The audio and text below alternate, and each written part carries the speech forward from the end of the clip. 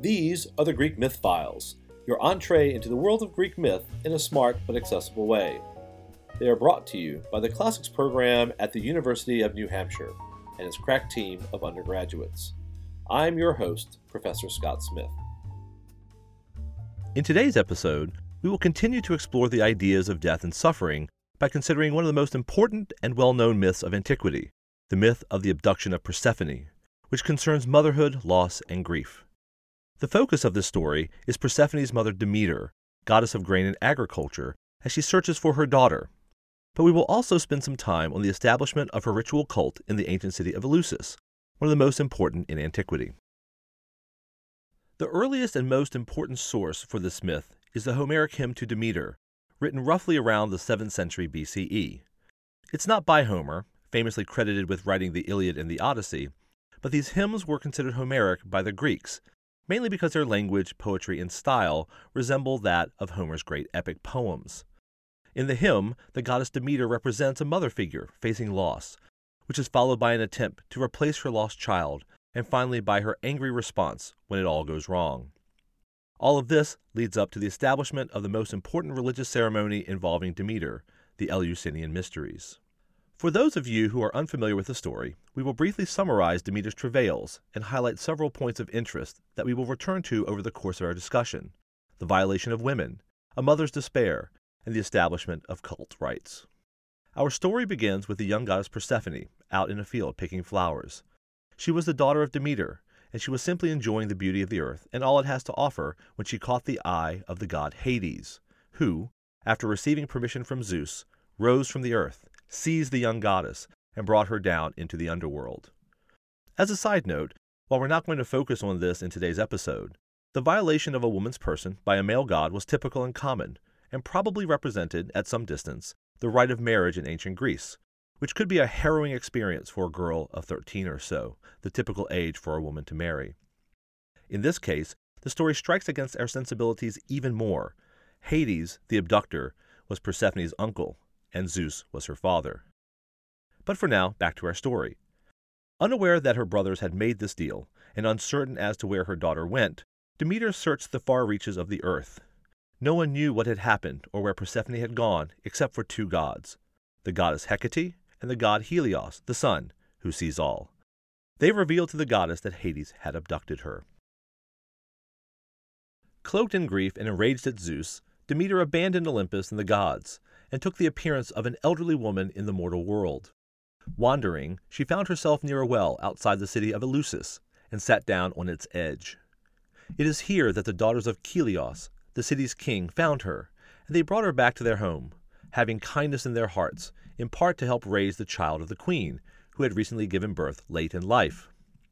In the household, no one was aware that they were in the presence of a goddess, and the family made Demeter the wet nurse to the youngest of the children, a baby boy named Demophon. Because she had lost her own child, Demeter took the task of raising a new child to heart, but the goddess had other ideas. She would try to make him immortal. To do so, each night she laid him in the embers of the fireplace, to burn off the mortal flesh in an attempt to make him immortal. But her wish never came to fruition. When the lady of the house, the mother, happened upon the sight of her one and only son being placed among the flames, she screamed, as one might expect. Startled by the unwelcome interruption, Demeter flew into a fit of anger worthy of a god, shedding her elderly disguise and returning to her divine form, and she laid a curse upon the land of Eleusis. But that is not all. In order to appease her godliness, she instructed the Eleusinians to erect a temple and altar in her honor, and she prescribed religious rites to be followed at the site. Demeter sunk deeper into despair. She withdrew from her godly duties. No crops, no grain on earth grew, and no plant gave forth even a seed sprout. With humanity on the brink of starvation, Zeus came to and tried to bargain with Demeter. In exchange for her daughter, Demeter was willing to bestow again prosperity and fertility on the land. Having no other option, Zeus appealed to Hades for Persephone's return.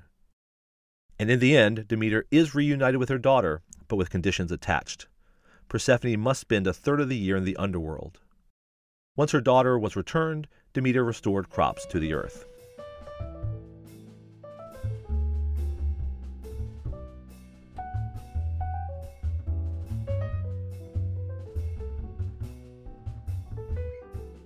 Women have spent a large part of history as a minority with little power and few options, and it wasn't until the 20th century that things changed significantly. In the ancient world, women had few rights, and in Athens, Athenian women were not even considered citizens. They spent their time maintaining the household and bringing up the children. Spartan mothers were famously known to tell their sons to come back with your shield or on it, giving us the idea that what was truly important in the ancient world was war and having male children who could fight in it. Now, although women did not have political or social rights, motherhood was an important part of their lives and was held in high esteem. Goddesses, too, often reflected the values the Greeks held in real life. Demeter, who is the central figure of this podcast, represents in many ways the figure of the grieving mother facing loss and sadness. As any mother would be expected to do, she refused to give up the search for her daughter. She wept and refused comfort until her daughter was returned. To Greek women, she must have come to represent how all mothers might react to the loss of a child. When she finds out the truth about her daughter's disappearance, that Persephone was given in marriage to Hades, lord of the underworld, against her will or knowledge, Demeter turns away from the gods and casts away her godly appearance for that of an old woman. Vanity and appearance seem not to matter to Demeter, who in grief cannot imagine herself in her whole godly form. Goddesses, like humans, feel deeply the loss of a child. Women filled with grief over the death of a child are common in ancient myth. Just from the Iliad alone, we see two vivid portraits of grieving mothers. Thetis, the mother of the famous Greek hero Achilles, deeply mourned his imminent death, and Hecuba grieved over the death of her son Hector. Niobe, too, who lost not one but 14 children, was so distraught that the gods pitied her and turned her into a weeping rock. These women's roles are mainly to weep and grieve over the loss of their children. After all, they had spent their lives raising their children, and their loss manifests a great sadness in them. Demeter, for her part, descends to the mortal realm where she plans to remain, abandoning her godly duties to spend the rest of her days lamenting her daughter. It is when she arrives in Eleusis that we see the goddess of the harvest attempt to fill the void in her broken heart with another child, when the queen of the small city asks the divine mother to rear her infant son. Demeter of the fair garland answered her again. And may you too, lady, farewell, and the gods give you all things good. Gladly will I receive your child as you bid me. I will raise him, and never, I think, by the folly of his nurse shall charm or sorcery harm him.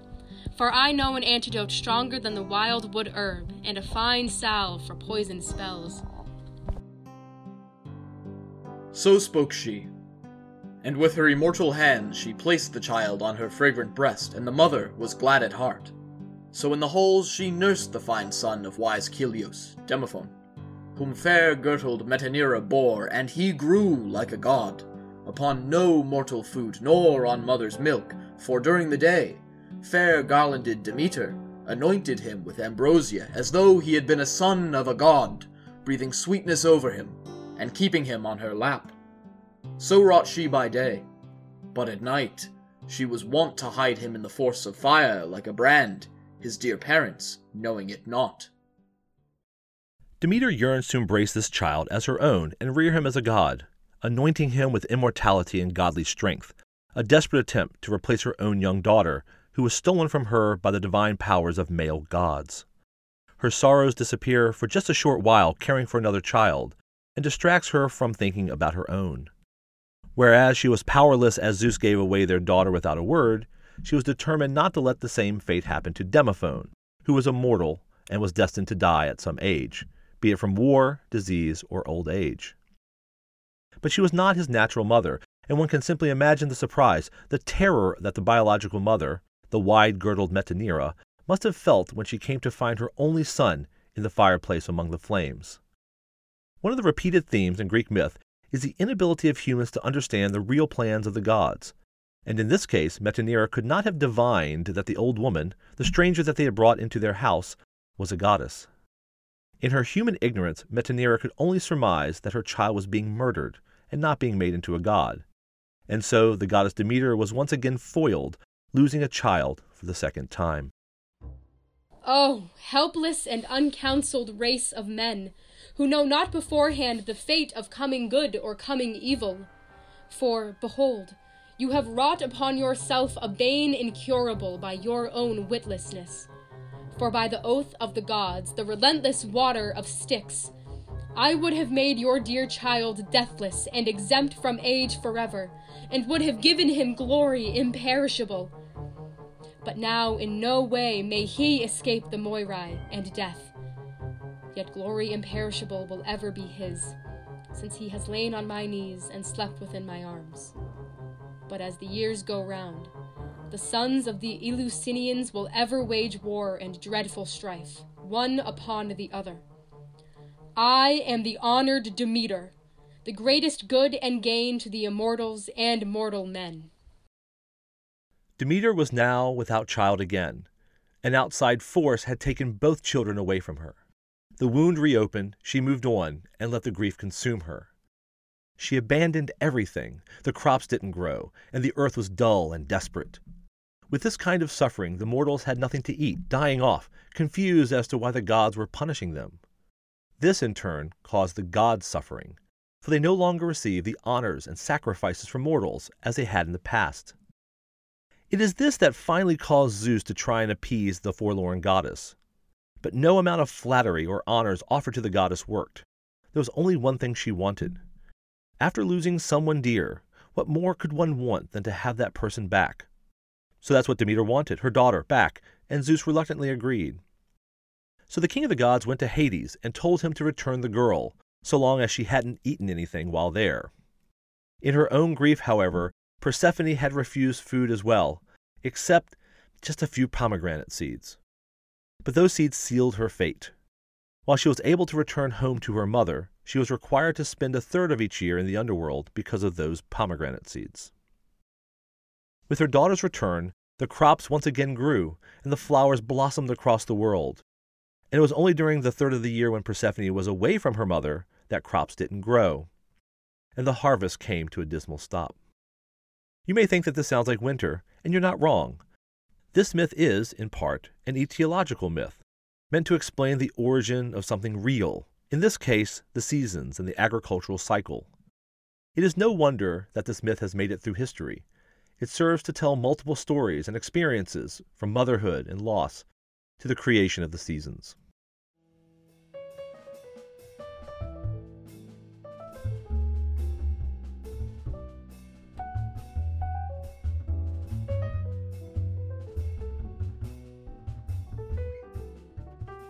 The Homeric hymn to Demeter is set for the most part in Eleusis, where Demeter attempts to replace her daughter and where her rights will ultimately be established. Located to the northwest of Athens in Attica, Eleusis was well known for its yearly celebration of Demeter and Persephone, who was also called Kore, or Maiden. This celebration was centered on the famous mystery cult devoted to the two goddesses, called the Eleusinian Mysteries after their location. And while the event itself was quite well known and popular in the historical period, we don't know much about what took place during the most intimate parts of the festival, because participants were forbidden to reveal any part of it. But that's not why it's called a mystery cult, and it's important to understand exactly what the two words in the phrase mystery cult mean, since neither of them are the same as today's conventional definitions. Cult simply means established religious ritual, or worship of a god or goddess. As for the word mystery, it actually comes from the Greek word for initiation.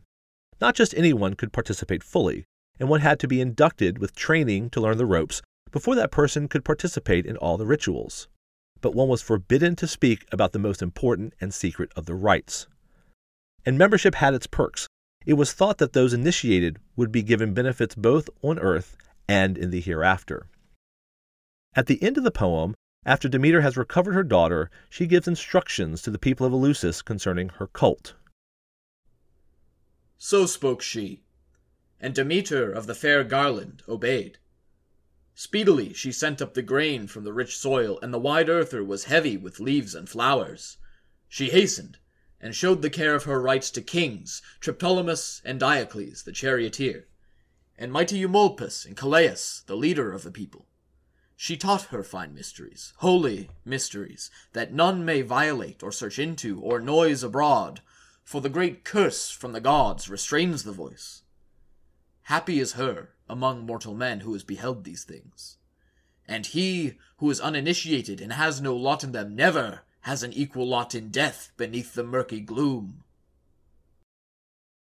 This is another etiological myth, one that explains the creation of something in existence, and it creates a direct mythical parallel that explains and strengthens the significance of Eleusis in the Eleusinian mysteries. This direct myth-to-place relationship was important in the ancient world because it fueled a strong connection between the mortal terrestrial world and the immortal celestial world. But it does more than that. It connects the fertility of the earth with the celebration of Demeter and Kore in Eleusis. The rites of the Eleusinian mysteries are bound up in the idea of prosperity, for the earth's abundance and for individual success.